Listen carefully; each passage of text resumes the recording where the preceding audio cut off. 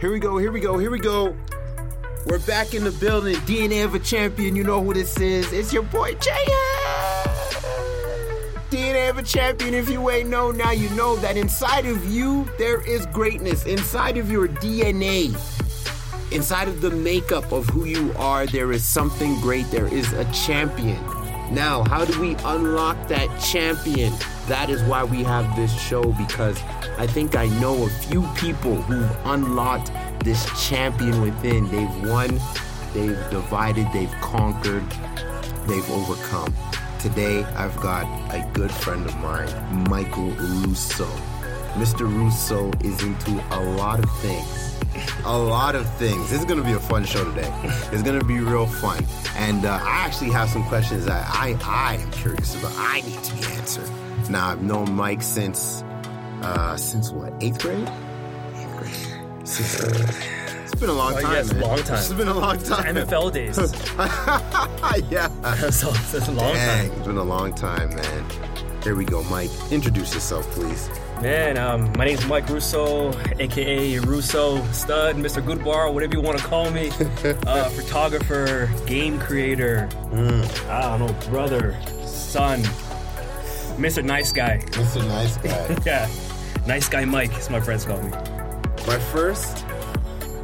My early images, not my first, but my early images of Mike. Tinted visor.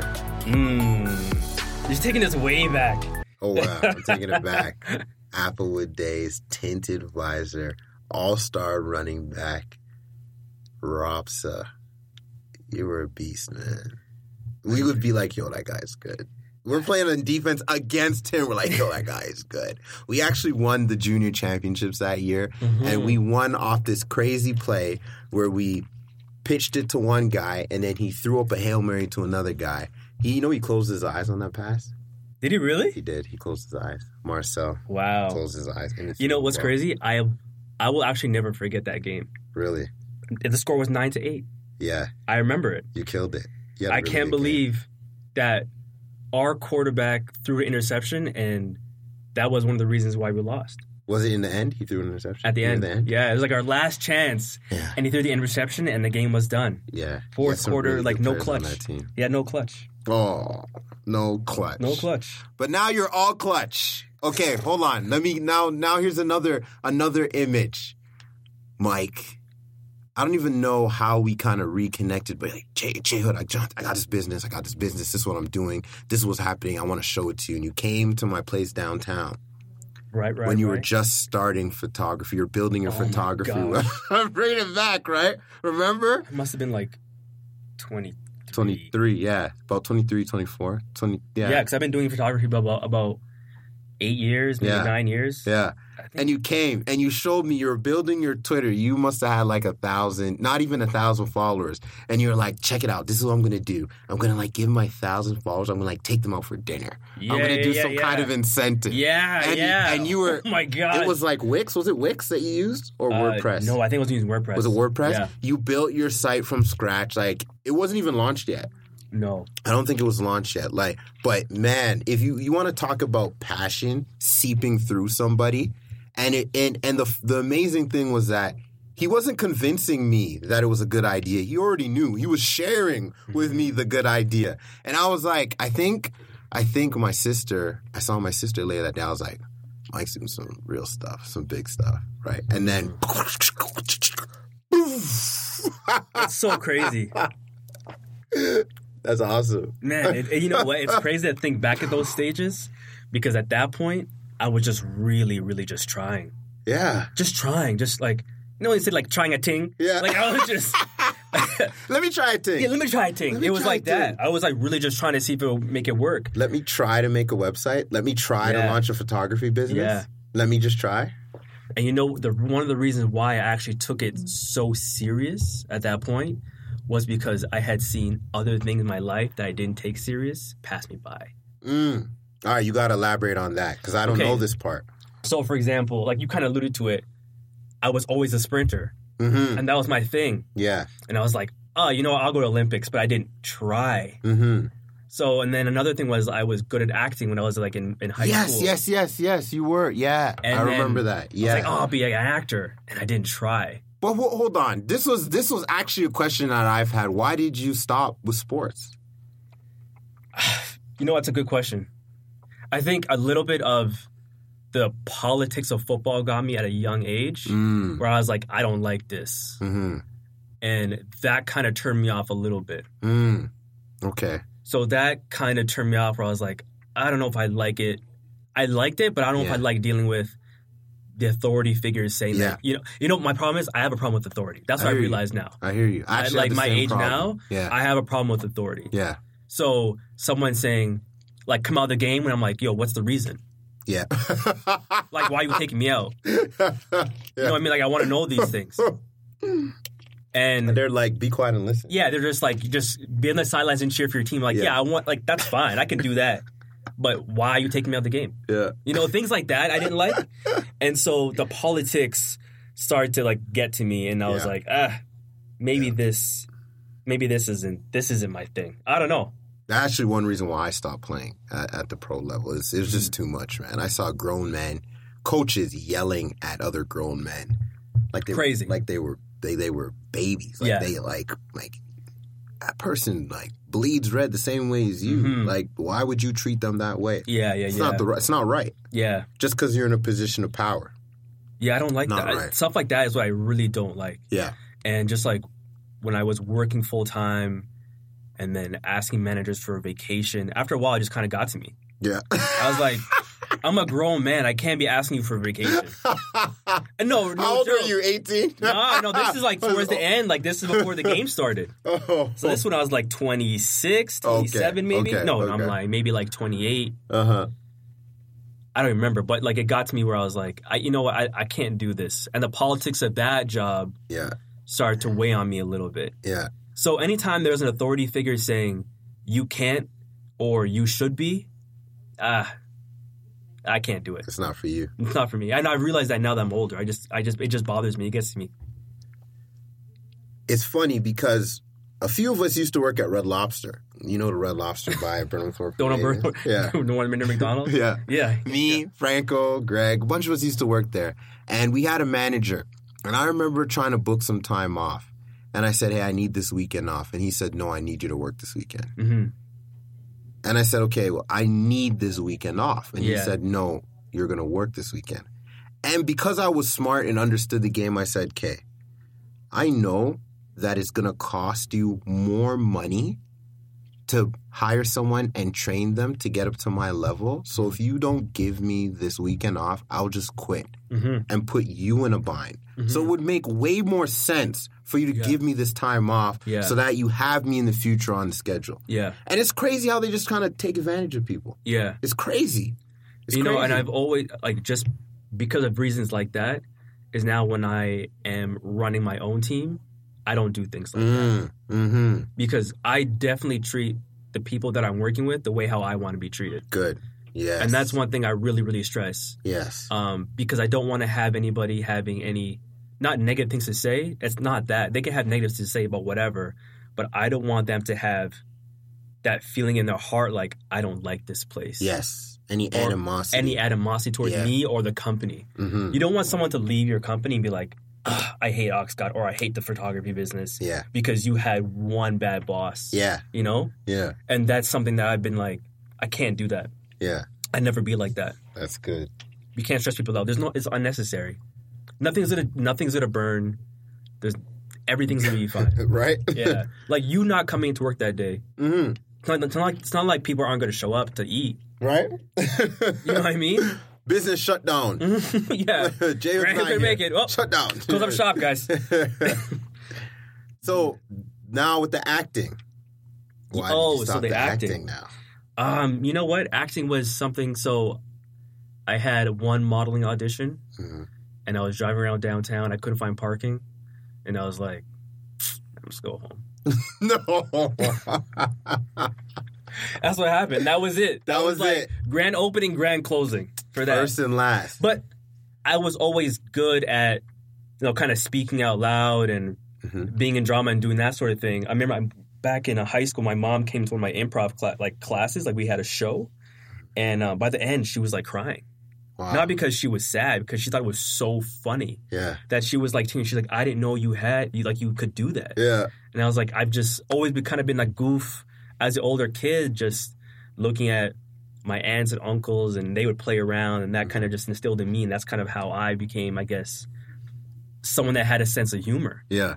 But yeah, so the acting thing, I guess, it never flourished because I didn't have anybody to push me and say, hey, you're actually good at this. We should put you in some acting classes. Or you're a good sprinter. We should put you into, some running stuff. Like, right.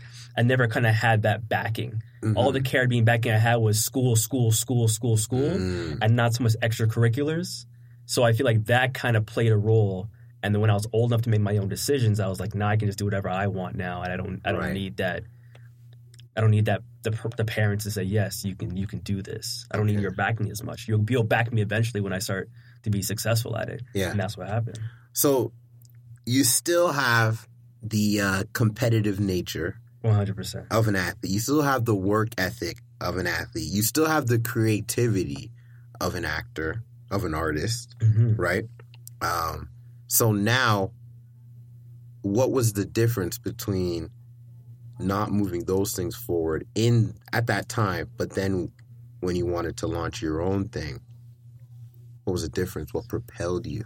You know what it was? It was, I think, me starting to really know who I am and me realizing the person who I could be and saying, I'm not going to dash away the blessing that God gave me.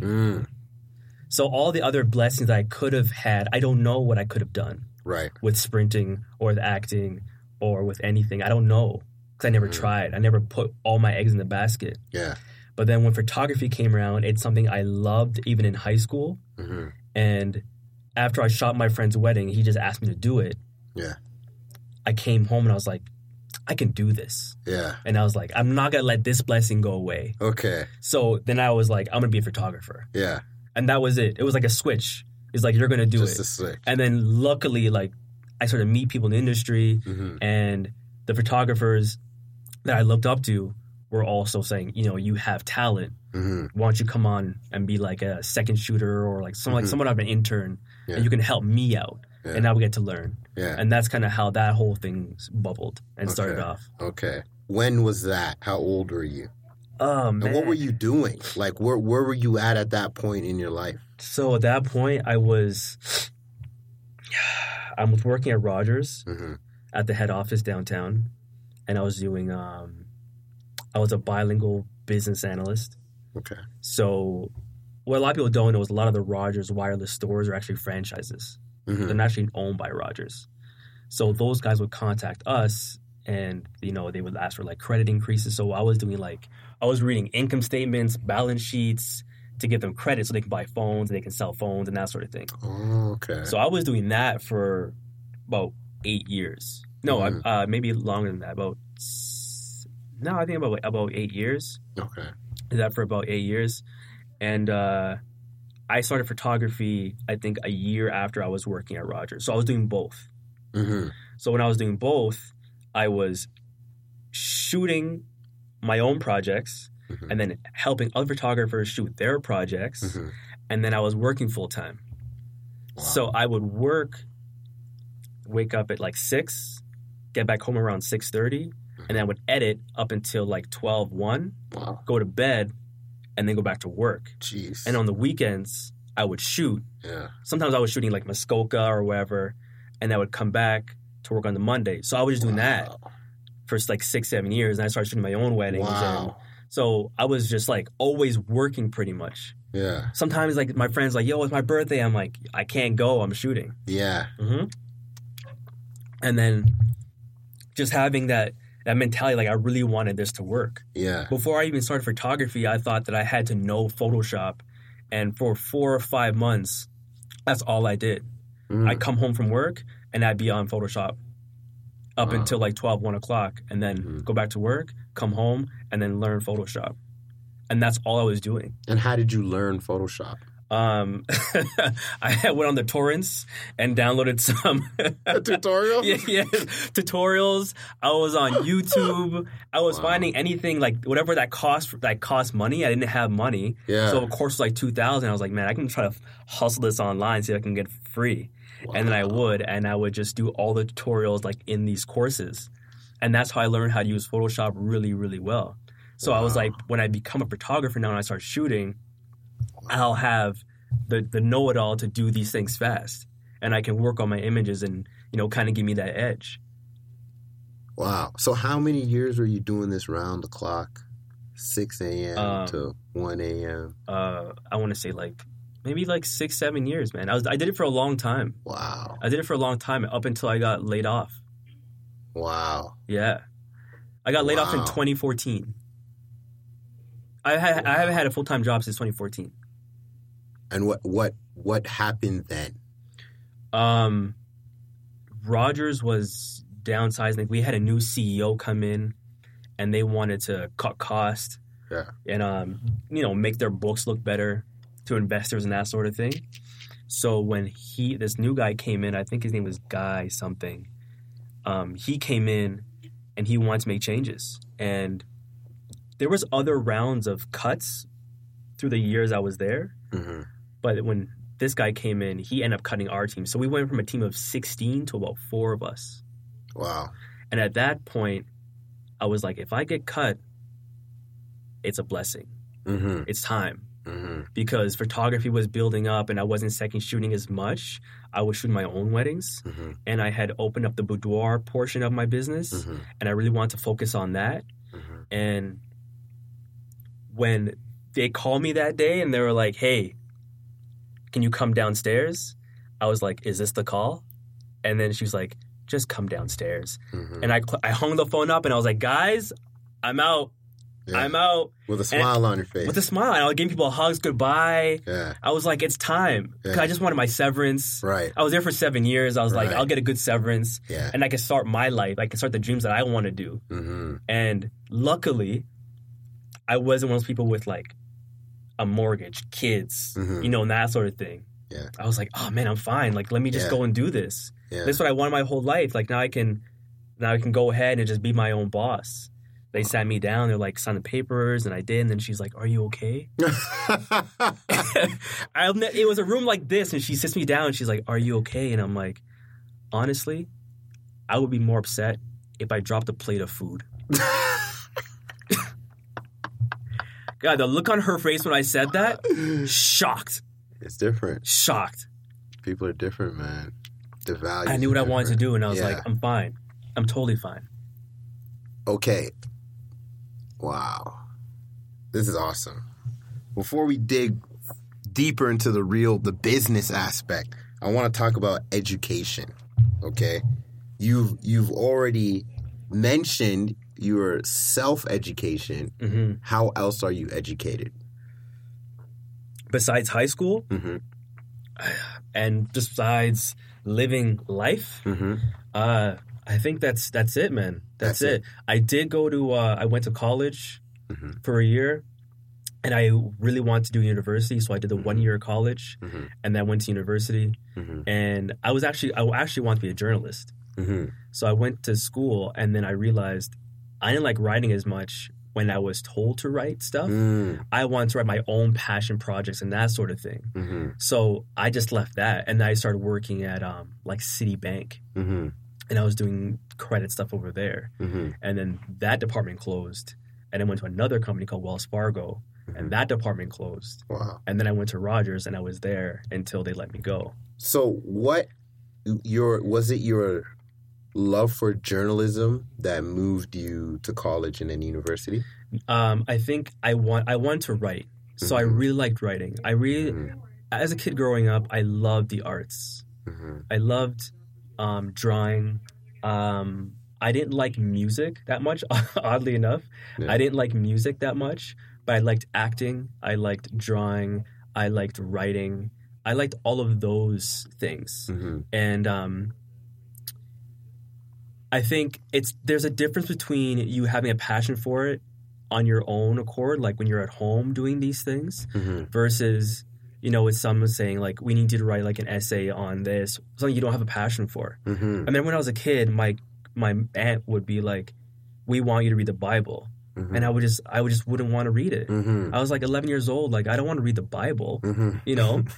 I just want to read something that's for me. Yeah, like a comic book or something. Comic book, or like give me a novel or something that I'd be really interested in. Yeah. You know what I mean? But Yeah. of all things, like, you don't get the 12-year-old kid a Bible to read. Yeah. You know what I mean? So I think me realizing that now is like, if I was be a parent, Mm-hmm. I'm just going to push my kids to what they really want to do versus just saying, Mm-hmm. you need to do this. Mhm. Because I was in music doing piano and I hated it. I was in Mm-hmm. for 2 years. Mhm. And we were driving to the piano class one day and my aunt was like, do you like this? And I was like, no. You know, I was just kind At of least doing she it. asked. Yeah, because I was doing it because they wanted me to do it. Yeah. But it wasn't a passion of mine. Yeah. It might have been a passion for them, Yeah. but it wasn't mine. Yeah. So I think you always got to find your passion. Mm-hmm. And if you have parents that are aware that finding what you like is the most important thing versus you finding it about them forcing you into things, I think you have much successful kids, way more successful kids. Yeah. Or kids who are not like, I'll be an accountant because that's what my friends do. Yeah. Or I'll be a lawyer because my friends want to do. Yeah. You know? If Yeah. you can push a kid to do whatever they want from the jump, then you'll have superstar kids, no doubt. Mm-hmm. No doubt. I agree. So, going back to education, the Sorry. reason why I brought that up was because I think, and everything that you said is education.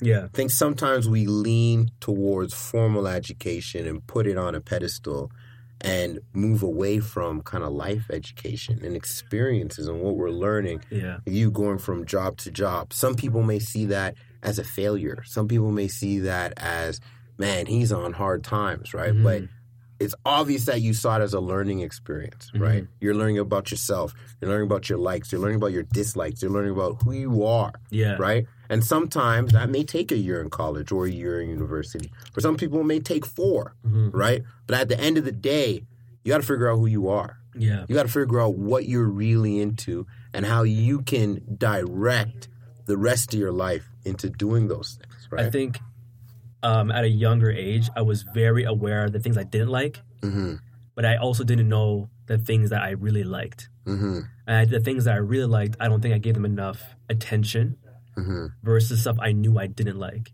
So, like, I know I didn't like college. Then I went to university. I'm like, I didn't really like university, right? I think I was looking for something else, but I just didn't know what it was, right? So when photography came, I was like, oh, I love this. I could do this for free. Right. Right? And that's why I knew. I was like, I can't give this up because I love doing this. So the passion and knowing that I can make a business out of it, I'm like, I'll win regardless because I love doing love this. it. I love making art. Yeah. I love that process of it. Coming home and looking at 1,200 photos, I was like, oh, this is great. Yeah. You know, because like this was mine. I made this. Yeah. You know, so I think that was important for me to know what I liked versus what I didn't like and kind of finding that groove, which eventually took time. So if you could go back to the younger days, Mike's younger days, or even thinking about like if you want to have kids, what you would say or do for your kids, like how would you make it different? How to make their lives different or how to make my life different? Theirs as young people. You know what? I think you have to... When you're younger, you can try so many things, and you can just try. Yeah. Even if you're in your 30s, you can still try. You may have more responsibilities, but you can still try things out to figure out what you want. Yeah. I don't think there's a cutoff to when you can try something and be successful. Because Colonel Sanders didn't find KFC until he's like 60 or 70 or something like that. Right. You know, I mean, those stories happen. They happen all the time. It's just better when you're younger because when you're like in your 30s or 40s, maybe you're making a lot of money, or maybe you're living off your happiness because you make maybe 50 or 60,000, and you're like, man, I love this. Yeah. You know what I mean? Yeah. So I think if I had children, I would try to put them in things, you know, and just kind of like test.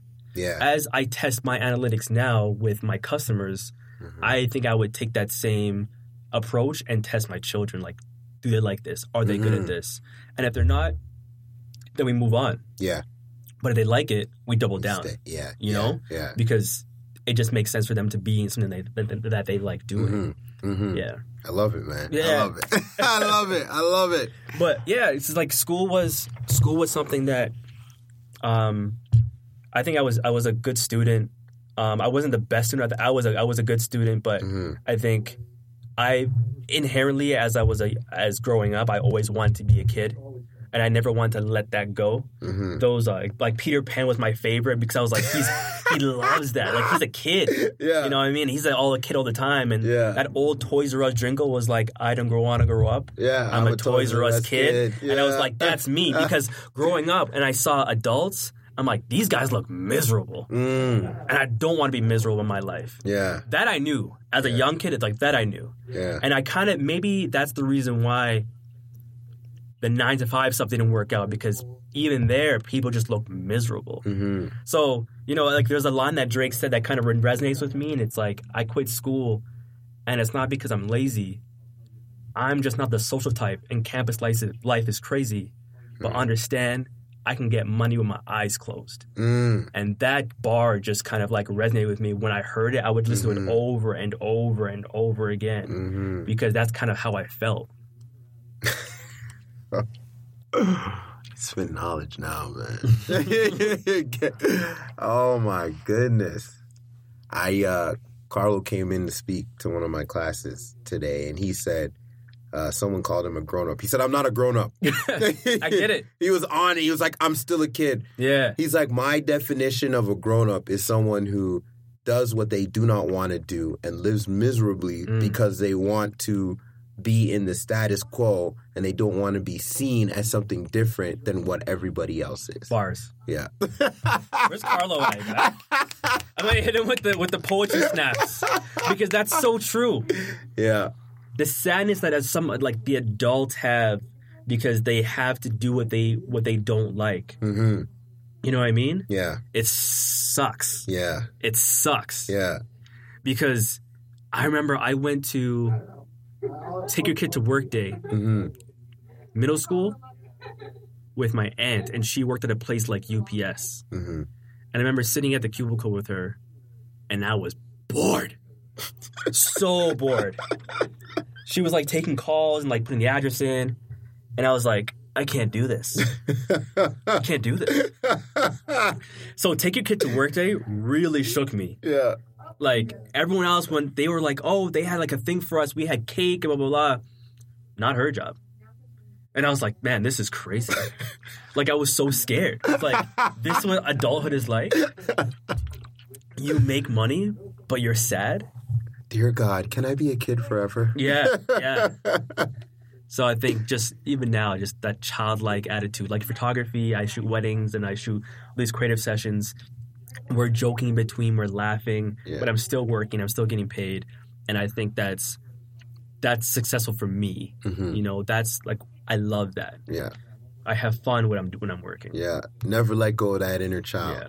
So now the photography, your friend asked you to shoot his wedding. Was it because he knew you were into photography? Nah. What happened? He was broke. Oh, wow. He was broke. No way. We were like 22, 23. We were so young. He got married really young. Wow. And we all had jobs. So I was one who had a camera, and he was like, can you shoot it? And I was like, bro, no, I can't. I'm not a photographer. You just had a camera. I just had a camera, and I just like taking pictures. And he was like, come on, you have a nice camera. And like the stress over me when he asked, and I couldn't really say no. I was like, fuck. Okay, I guess I'm a photographer for this wedding. Wow. And that's what, we all had jobs. Like some other friends were like the DJs for the night. Yeah, it was like that. Another friend was like in charge of getting chairs and ushering and tables and yeah, we all had jobs. That's smart. And as a photographer, my job was to shoot the wedding. Yeah. And I did it, and I edited everything to him. Yeah. And then when I had that realization like a week after when I was editing, I'm like, I could do this. How did you prepare for the shoot? Did you just go in? I couldn't sleep. I couldn't sleep. I couldn't sleep. I remember that night we all slept at the hotel, and I could not sleep. Wow. Because I was like, I don't know what I'm doing. I'm going to fuck this up. Yeah. Yeah. I was stressed, bro. I was so stressed out. Because I was like, This guy has trusted me with the biggest day of his life. Wow. Someone who doesn't know what they're doing. But eventually, it just worked out. This just worked out. I used to get so stressed over shooting until I really believed in my skills. And I was like, I don't even look at photographers' work anymore. Like, I just go. Everything inspires me. Like, I see like an ad in the mall, and I'm like, that's a great shot of a guy and a girl. I'll take a picture of it on my phone. Yeah. I'm like, that's inspiring. Yeah. You know, I'll go to like the museum. I'm like, that's inspiring. I don't necessarily need to look at photography of weddings to be inspired by art. Yeah. You know what I mean? Yeah. Like I watch movies, Yeah. music videos. I'm like, that's amazing. Yeah. Those are great shots. That's framed really well. You know, I don't need to look at one medium. I can just look at everything now. But now I'm not stressed anymore. Wedding's just a wedding. It's soft takes. Yeah. Yeah. So you're a pro now. You're a vet, a seasoned vet. I call that the seventh sense. If you have this, and I think Malcolm Gladwell in his book Blink, it's called Snap Judgments. It's like you could just see a thing and pick out something out of it that pertains to whatever your passions, whether it's the art or the screenplay or the acting, whatever it is, your seventh sense comes alive and it pulls it out. Okay, so you do this one wedding. Then you're thinking, I could do this. I could get paid for this. Yeah. Then what do you do? What do I do after that? I go home. I start researching how to make a website. Yeah. And then the hustle starts. Then I'm like, I have no work. Education again. Yeah. Right. So then I go on Craigslist. Right. And I make an ad saying I will shoot you for free if I can use your photos on my portfolio. And that's what I did. I didn't know you did that. Yeah. So I would put up ads and I would get models and they would say like, I have a shoot. Or I would go on the Craigslist section and they would say like, there's a creative section on Craigslist. So anybody who's out there listening, there's a creative section on Craigslist where you can go and you can just see what pertains to you and click it and just apply. There's regular people like me and you who are like doing things for free and they're like, hey, you know what? I need a photographer. I need a makeup artist. I need a stylist. And I was like, cool, dope. I can shoot. So then I would get my work done through that way. Wow. Or I would go on Facebook and I would pick out people that were in relationships and say, can I shoot you guys? Yeah, right. And they were like, yeah, sure. So, you know, like I would shoot them and then I would have more work. And to the point where I had enough work and the people when I was shooting second shooting for their weddings, I could use some of their images on my website in like a portfolio section. Yeah. And that's how you build. Wow. So it's a grind. Like you just don't get emails right away, but it takes a while, right? Yeah. It takes a while. And you did some work for free. Yo, people don't understand that you have to work for free when you're not working in a 9-to-5 job. A paycheck doesn't mean you're successful. It means absolutely nothing. Like, it's great to get a paycheck, but if you're always looking for that paycheck, you miss the lesson. If these walls weren't soundproof. You need furnace. You need These a furnace. walls were, furnace. But yeah, you miss it, right? Because you're always chasing money. And I'm going to tell you, money runs real fast. You can't chase it. Ooh. You can't. Jeez. So when it comes to doing things for free, shooting for free, I was always there. I was always doing it because it built relationships. It built my portfolio. And a lot of the times, those relationships ended up being money later on, right? So, for example, one of the there was this girl that I met just being around an industry. She ended up being, this is like not too long ago.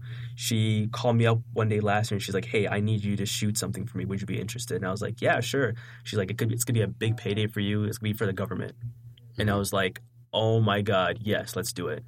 And this is just building relationships over time. Like I never shot with her, just being someone personable and telling everyone that I met at the time, I'm a photographer, I'm a photographer, Right. I'm a photographer, I'm a photographer. They add you to Instagram, posting your work.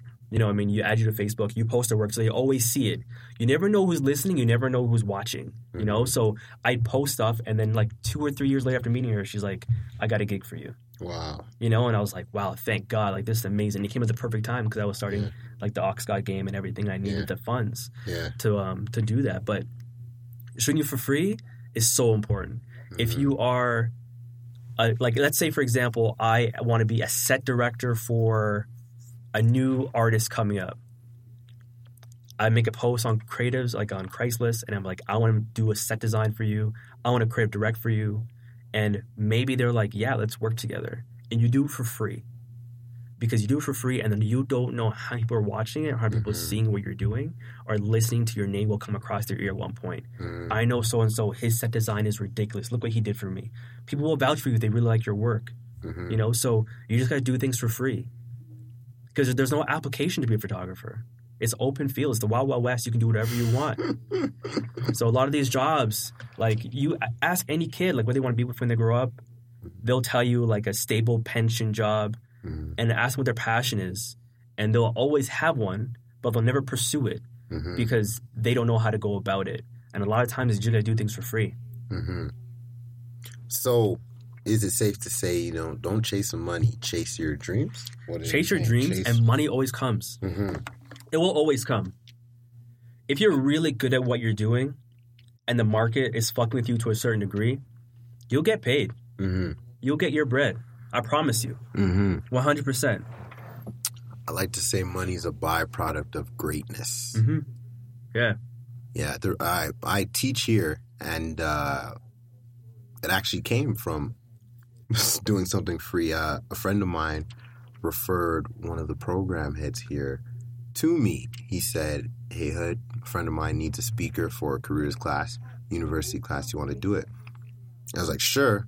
What is it? Volunteer? Is it paid? He's like, just volunteer. I'm like, sorry. I love speaking to kids. Love speaking to university crowd. Came in. We had an amazing time. And then I told her about a mentoring program for university students I did. So they signed up. And that was paid. Yeah. And then after that, she's like, you'd be a really good teacher. There's an opening. Yeah. And she was on the panel. Yeah. That hired me. You're right. Right?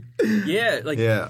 Just because a paycheck is attached to it doesn't always mean that you'll be whistling for very long. I promise you. Like, it could be like a one and done. Yeah. Just because a paycheck attached to it. But like, people could intern. Like the interns that I have now. You know what I mean? Like, if one of them wants to stay on and just kind of do it, they can. You know? And like, they won't get paid. But they can stay on until they do get paid. Yeah. Right? And they'll probably be much happier work with me than if they're working for like a big establishment. True. Right? So I get it. Everyone needs to make money somehow. You have to, because as you get older, you know, you got bills to pay or whatever, credit cards due, you know what I mean? Things like that have to. You have to pay your cell phone bill, whatever the case may be. But if you have a passion for something, money isn't that serious. And neither is your ego. Because if... Like, I would sleep outside if I knew I was going to meet, like, Jay-Z tomorrow to help me out with Oxgod. But would I sleep outside to talk to, like, a great dentist? Probably not. It's not my passion. It's not where my passion lies. Right? So you do things that you want to do, but you just got to find that out. Right. I think I've been wrestling with this idea for the past little while. I think there's a real generational shift. Like, you talked about your aunt and parents in general. And I think the way they were raised is hard work, make money, buy a house, have this, get the car, do this, do this. Right. Yeah. And anything else is kind of foreign to them. They just don't get it. But now I think a lot of people are like, this doesn't really satisfy that hunger I have. Working 9 to 5 so I can pay this mortgage all the time. So I can do this same thing that everybody else. I want something more. I want something different. Right? Just gotta live life a little bit. Yeah. Just be excited about your life. Yeah.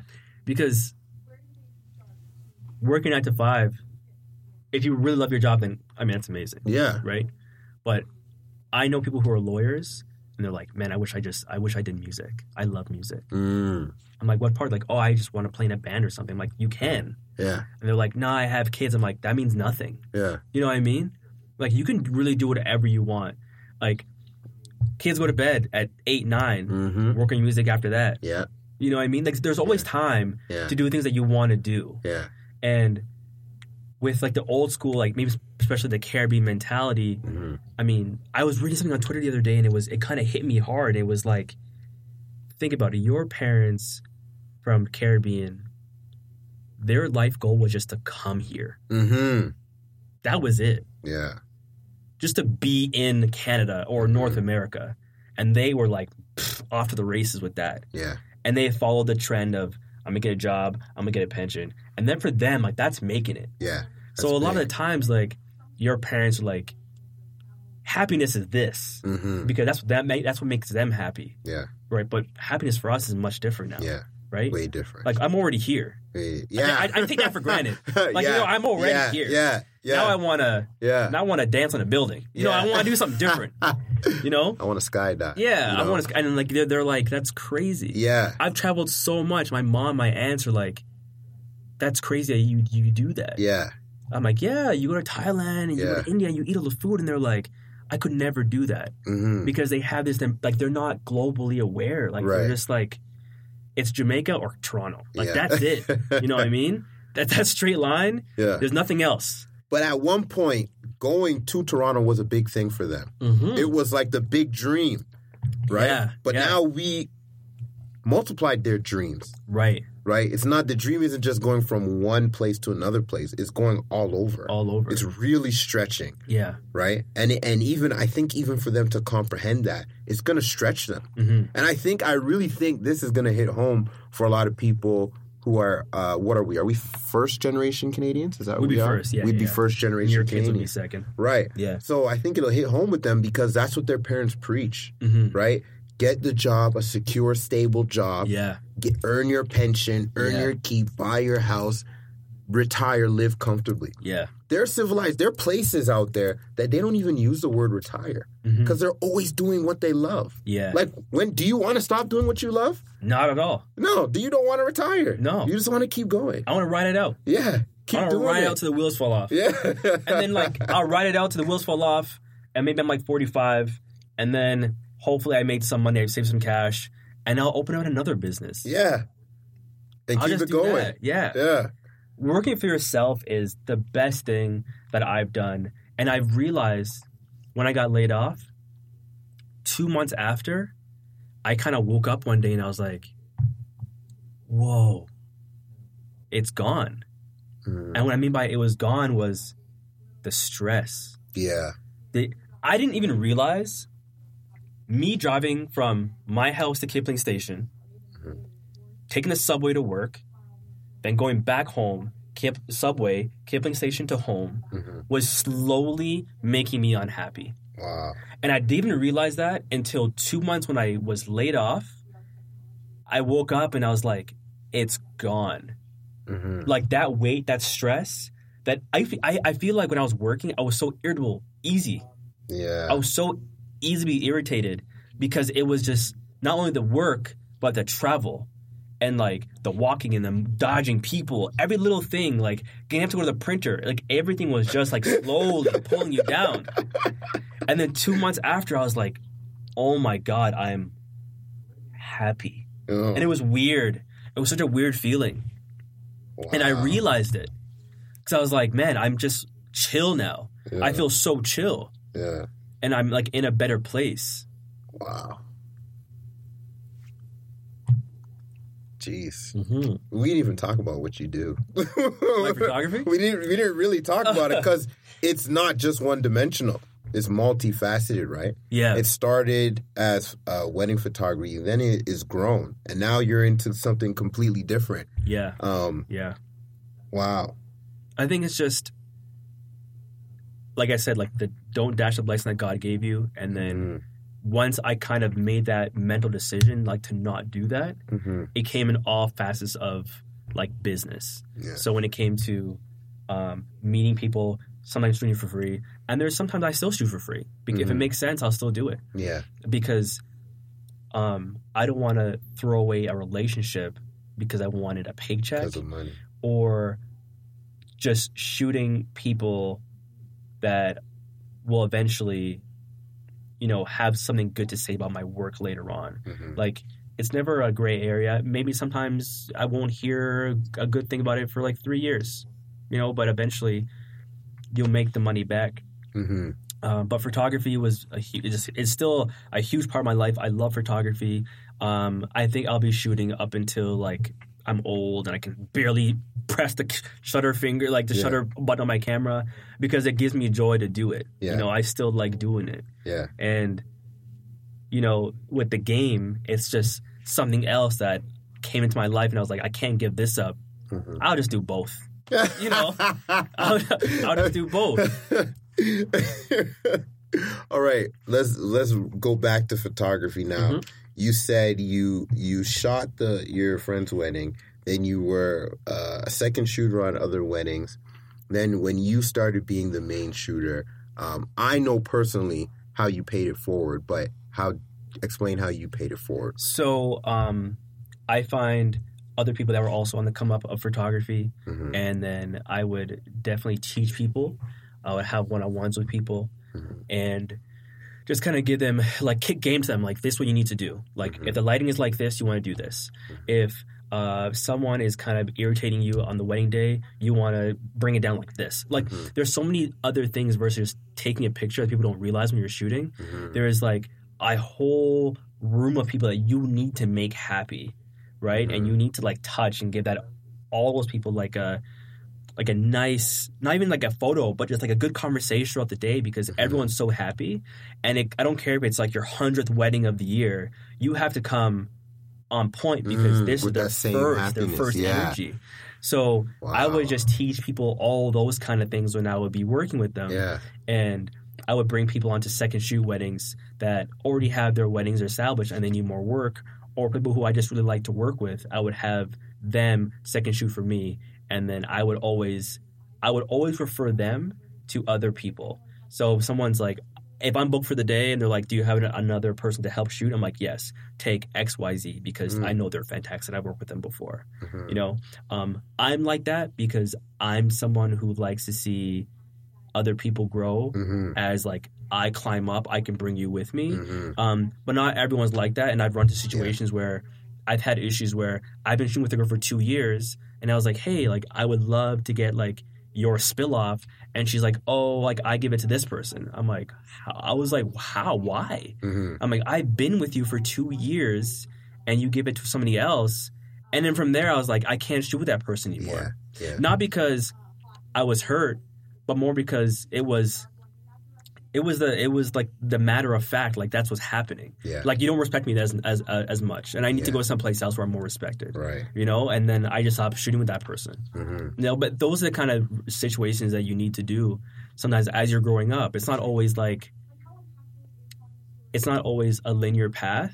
Like, you're going to have these issues that really break you down, or you're going to have these issues that really make you feel as if you're probably in the wrong place, or maybe you're not doing it right, or maybe you shouldn't be here at all. And I've had multiple of those where I've been like, oh, maybe I shouldn't be a photographer. Maybe I shouldn't be shooting anymore. But in terms of me growing up and helping other people out as I climb, then I'm always about that. People email me questions all the time. People ask me stuff on Instagram, and I'm always answering questions because that's important to me.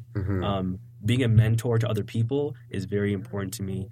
Being someone that people can rely on without feeling like they're bothering, or where people are asking me questions and they feel as if, like, it's a safe place. It's very important for me. And I also think that comes from being, like, the firstborn, where I'm like, I'm always willing to help or take that responsibility on my back.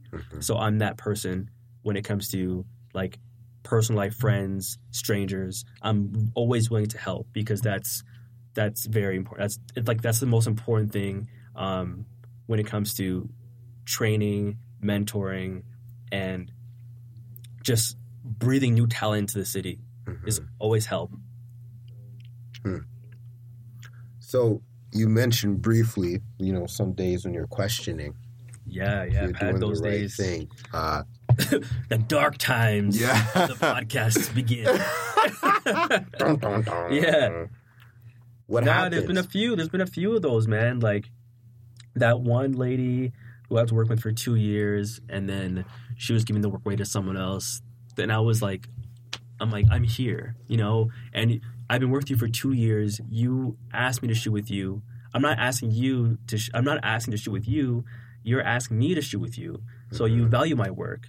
So why would you give your bleed off to somebody else? And you know what? Some people are just kind of like that. I guess they don't want you to leave them, you know? Yeah. So they're like, if I don't give him the work, then he won't get so busy. I really like his style. Right. But I mean, you cannot hinder someone's progress. It's like when you throw a rock into a river, it keeps going, right? Anything you do, it's just going to keep going. The water's going to keep flowing. And whatever the universe is going to give you, it's going to be yours regardless. So her doing that to me, maybe made her feel better in the short term, but in the long term of my life, it's not going to make a difference. Yeah.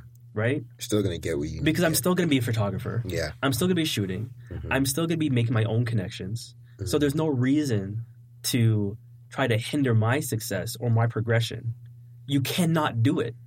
It's impossible. I'm too much of a person that's going to juke and move and catch and run. Like, you're not going to do that to me. But what brought you to that point? Because of that mentality? What brought you to that mentality? I think that's the mentality I've always had. So that's just parents. That's just I think that's culture. You know, that's just growing up, being a black person, saying, you know, life is going to be hard for you. So you need to hop over obstacles. You know what I mean? So things like that are the reasons why you cannot get over on me, because I'll just keep moving. So then at some point, you accepted that there will be obstacles. Yeah. Yeah. Yeah. You've come to that realization. I think sometimes, too often, we want the smooth path. And if it's not smooth, then we do what you were talking about. We question, should we really be here? Yeah. Right? And I think it's not until you accept that you're going to have challenges. And the obstacles probably get bigger. Right. As you grow. Yeah. Right? Because it won't be a challenge, yeah. right? And accepting that there's going to be a challenge is probably the first step to overcoming it. Yeah. Yeah, there was another issue where I was shooting with another group of people, and they said I could use my images that I was shooting with them, and I put them up, and then they were like, take them down. And I was like, but we had a relationship. You said yes. And with that situation, I didn't talk to them for maybe about like 2 months. And then they finally broke me, like, can we have a conversation with you? And I was like, yeah, sure. And then he eventually told me, he's like, honestly, I wasn't booking as many weddings. You were getting really good. And I felt a little bit like insecure. Wow. But your response to them telling you to take them down, you still took them down, even though that wasn't the agreement. You took them down. You didn't cuss them. Nope. You didn't burn their studio down. No. You just took them down. I was mad. That was the one point where I was like, yo, honestly, this is whack. Yeah. Like, this shit's whack. I didn't get into the game for this. I didn't get into the game for the politics. You know, that situation really pissed me off because I didn't see coming from someone who I considered friends. Right? Someone who, you know, slept on my couch when they didn't have anywhere to go. You know, come back around and be like, yeah, you can't use my stuff. I'm like, that's crazy. Because I remember when you didn't have a place to stay, you called me and I picked you up in the rain. You know what I'm saying? Like, things like that. So eventually you just let things be bygones, and you will still flourish. You know, things are going to happen. And that's one thing I realized. So bad things happen. Now when really bad things happen, I just kind of just laugh it off, because I'm like, this is not going to be the end of whatever I'm doing. Yeah. You know, it's going to correct itself, and life goes on. You know, I still have a whole bunch of life to live. Like, this little piece is not going to break me. And there's many breaking points in business. Many breaking points where you always wonder if this is going to work out for you. You know, if this makes sense. But entrepreneurship is a weird spectrum, man. It's between, like, stupidity and arrogance. You know? Like, should I put $10,000 into this? Yeah. It's probably a stupid idea. Yeah. But your arrogance is like, it's going to work. You know? So then you do it. And then it doesn't work, but it works a little bit. Yeah. And that's enough for you to be like, let's keep going. Yeah. You know? So entrepreneurship, like, when I see a lot of entrepreneurs and I hear success stories. I'm always like, what makes these guys just keep going? But I realize I have that too. It's just like, you don't care about people who kind of like throw those wrenches. Yeah. You care about all the success you're getting and the happiness you're bringing to other people. That makes you keep going. Yeah. And if you just keep going, the sky's the limit. But your idea has to be decent. You know? It's got to be decent. I've had a serious day today, man. I had Carl in here spitting this knowledge on being an entrepreneur. I don't know how much you know about his story. Yeah. At your wedding, he was telling me. He was telling you, right? We did a show. He, he's supposed to go into dental hygiene, didn't want to, missed his payments. Was working at a gas station, met a real estate agent, got into real estate. I remember he told me that. He was like hustling at a gas station. Yeah. And to get like a T4 slip or something like that. Yeah. And it's real and it's raw. And I think it's crazy how, I guess sometimes you don't hear these real raw stories. So I think people glorify entrepreneurship without really knowing the down and dirty of it, right? Yeah, there's times where it can be very depressing. Yeah. Very depressing. I remember when I first started photography, I would come home and I would open my email hoping that it would ding. You know? Hoping you get that as like you have an email. And then some days I would get that ding and I look at it and it was junk. You know? Like that would happen. And you just gotta have faith. Like, you know the work is good. Yeah. You know people are gonna bite eventually as time takes on. Like, you know it. You know it. When people that are in the industry that have seen a lot of work, who've been around for years, and they tell you, you know, you're like one of the best photographers you've seen, you know, they're not gonna be lying to you. Yeah. You know, because they're in your competition to a certain degree. They're not gonna gas you up. Yeah. So you just know it's gonna happen. It's gonna work. Whatever your industry is. Okay. Word gets around. So you shifted now into the boudoir. Yeah. What inspired that? So when I started boudoir photography, I thought this is, again, spectrum, stupidity and arrogance, right? I'm going to change the game, which I believe I did. I think I made a small dent towards some women were saying this is different than what everybody else is doing. Yeah. Because boudoir photography at the time was very much I'll wear his dress shirt or I will wear like his jersey and that sort of thing. That's what a lot of photographers were doing. And I was like, well, what if it was for you? You know, what about it was for you being sexy versus you be sexy for him? Yeah. So I want to put that spin on it. And also, my thing was very playful. I would have all the girls wear funny socks. Yeah. And I didn't go with there's another group of photographers who went like the overly sexy route. And I was more like playful sexy. Yeah. Which I thought was more attractive. Way more. And it has so much taste. And I personally thought it was super empowering. Yeah. When I saw the images, I was like, you're not doing typical. You're doing something different. And the vibe, not only from the looks on their faces, but the whole vibe of the whole shoot. Yeah. You can tell that they were confident in their skin. Right. And with the image. And I can guarantee that whenever they look at those photos, they feel good. You know what? I'm glad to hear you say that. And the people who I've shot, I remember I went to one photography reset workshop that I would always do, and I got invited, and it was like 40 of us photographers, or 35 of us, sorry. We went to Tennessee in a cabin. It was like a 5-floor cabin, and we all were just like shooting all day each other and just making art. Honestly, one of the best times of my life for photography were doing those getaway trips because they were great resets, and being around all these creatives, like talk about like steel sharpens steel, iron sharpens iron, you know what I mean? Fantastic group of people. And I went there and people were like, I need you to shoot my boudoir. I need you to shoot my boudoir. And I only been shooting boudoir for maybe like a few months. And everyone was like, I need you to shoot mine. I need you to shoot mine. So I was like, this is amazing. I'm getting all these photographers who want me to shoot them like half naked, which is fantastic. Yeah. They're trusting me with, being that nude. And but when it came to the market, the actual market. I don't think I was accepted. Mm-hmm. And I also don't believe that was more like a learning curve for me between photography and boudoir. Mm-hmm. So photography is a need. You need a photographer for your wedding. Sorry, wedding photography is a need. You need a wedding photographer for your wedding. You don't necessarily need a boudoir shoot. Right. You want it, right? So I think at the time, all photography for me was the same. People like it, it's dope, they buy it.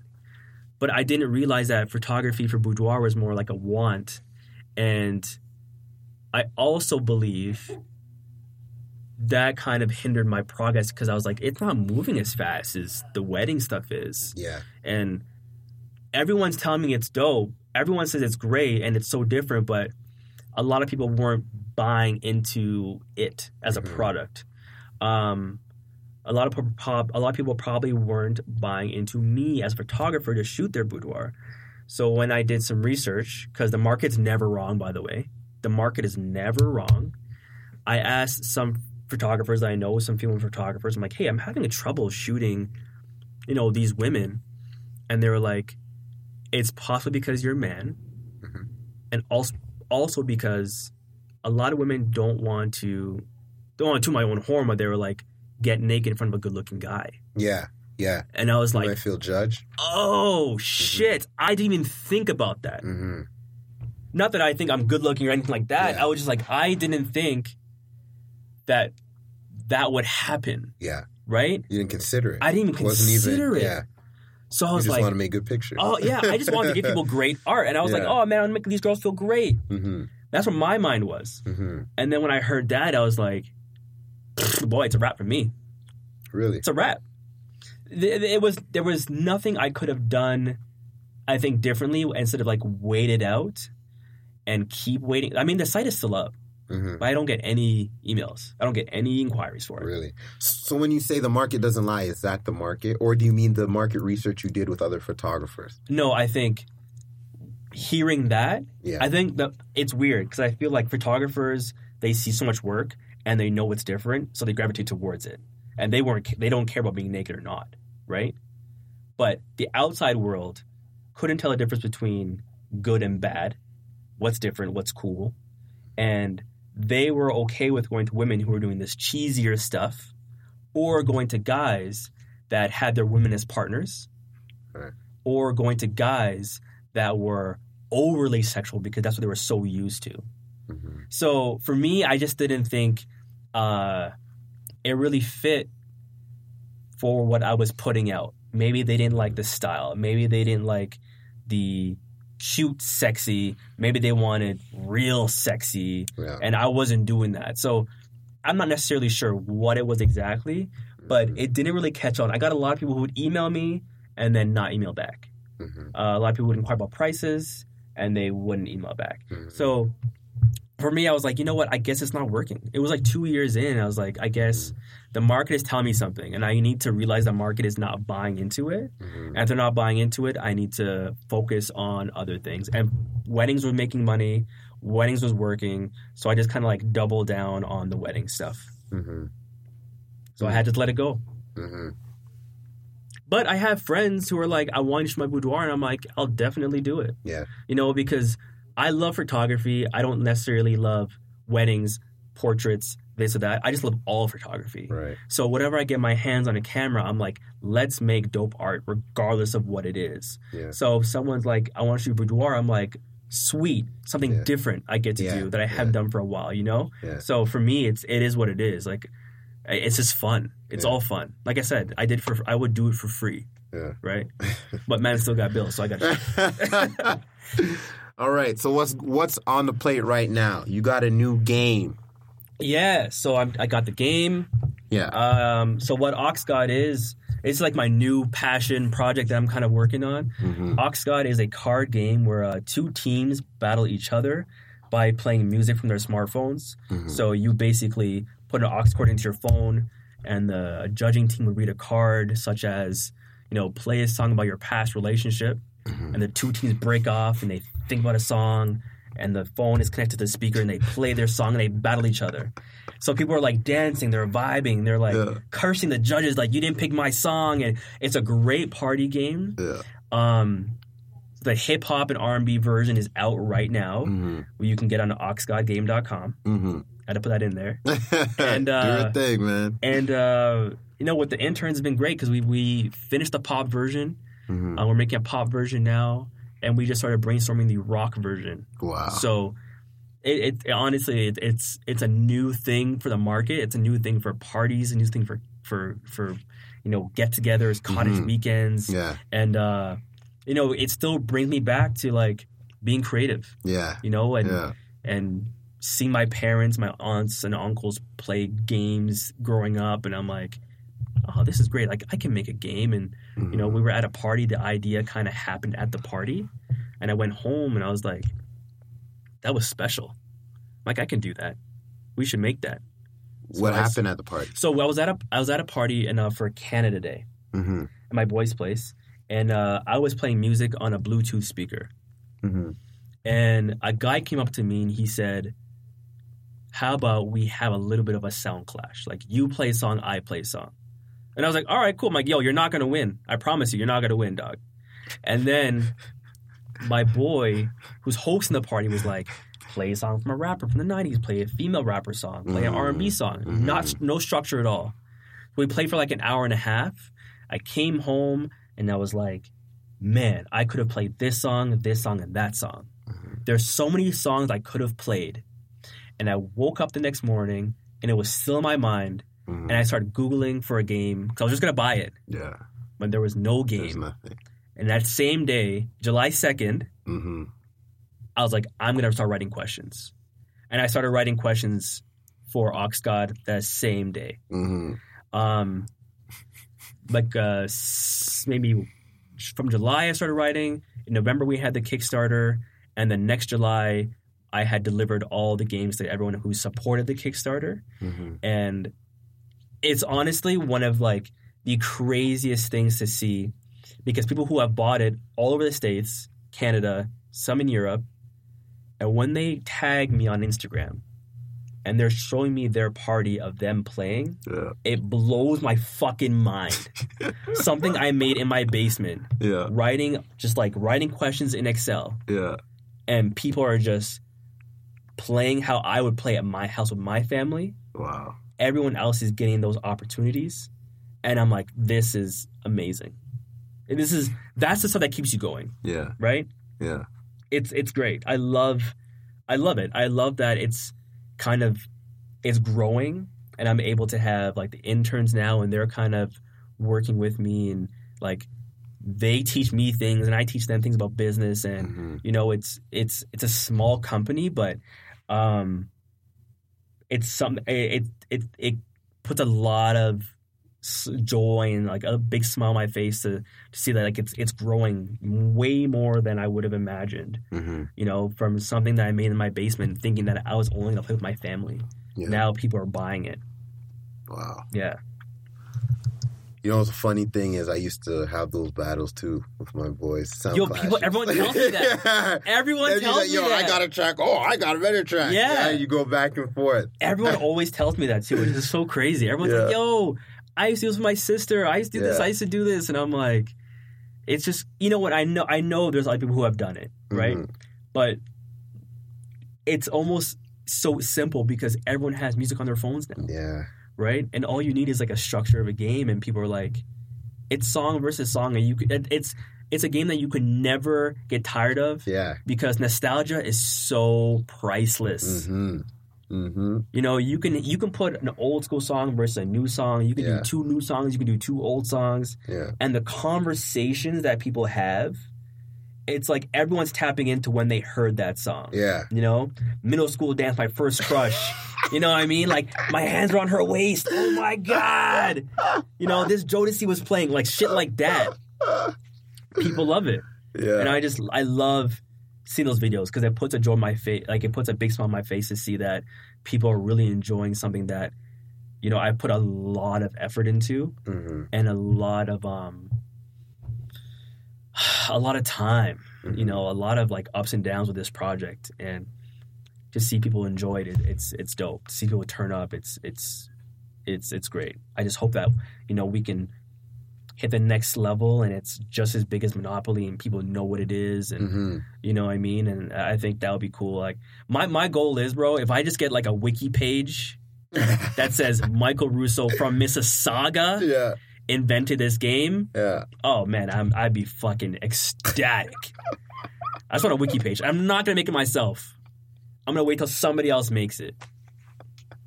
I want that wiki. That's my goal, bro. Oh man. Yeah. I got a wiki as an athlete. Oh yeah, I've seen it. I've seen it. Yeah. They put one on. And this guy's got a wiki. Fuck. Well, that's good though. You know what? For the amount of work that you've put in, especially to your body and like the hours, the years, you know, you deserve it. You deserve it. You have to like a wiki is like a crown. But like it's dope, man. But it's like, it's you know what? Of all, like you can get awards for being like a top athlete and all those kind of things. But there's things sometimes you don't need those things. Yeah. It's like the smaller ones that really like, I got that. Yeah. You know, like Kobe got the Oscar. Yeah. And he's like, this is the best thing I've ever done in my life. Yeah. Right? Yeah. Man has what, 5 championship rings? Yeah, that's true. And he's like, this is the thing I'm most proud of. Yeah, it's exotic. It's foreign. Right? It's exclusive. Yeah, it's different. So the wiki thing for me is great. I'm like, dude, I want it. I want it up. Yeah. And like, I'm not someone who boasts about things like that. I'm very like humble. Yeah. But if I get that wiki, dog, everyone's hearing about it. Everyone. Man, we got a plan when you're coming back next. There's a lot more. I feel like there's more I could squeeze out of you. What do you want to leave everybody with? You already put a lot on them. This is a lot. What I want to say, I think, you know, if you're like 22 years old and you know you're going through like a breakup or something, it gets better. There's a lot of life to live. If you're 22 years old and you're not sure what you want to do when you grow up, you still have plenty of time to grow up. Trust me. You know, if there's always time to make changes, I would say make them as fast as possible, because once you make your change, there's still a lot of growing you have to do within that space. But just never stop. Like, always do what you want to do in life. If you want to be a lawyer, you know, do it, you know, but if you want to be an actor, you should also try that too. You know, you should do everything you want to do in life. You really and truly only have one life to live, and you don't want to be 66 years old and be like, yo, I could have did this. You really don't want to live with a regret, because that's the worst feeling. It's the worst. Or if you have an idea for like a game, for example, or anything like that, you don't want to sit on your ass and then see someone else do it, right? Because that doesn't feel good either. So you really got to take your blessings with you and don't dash away the blessings that God gives you. Because I'll promise you, He gives it to you for a certain amount of time, and then He gives it to somebody else.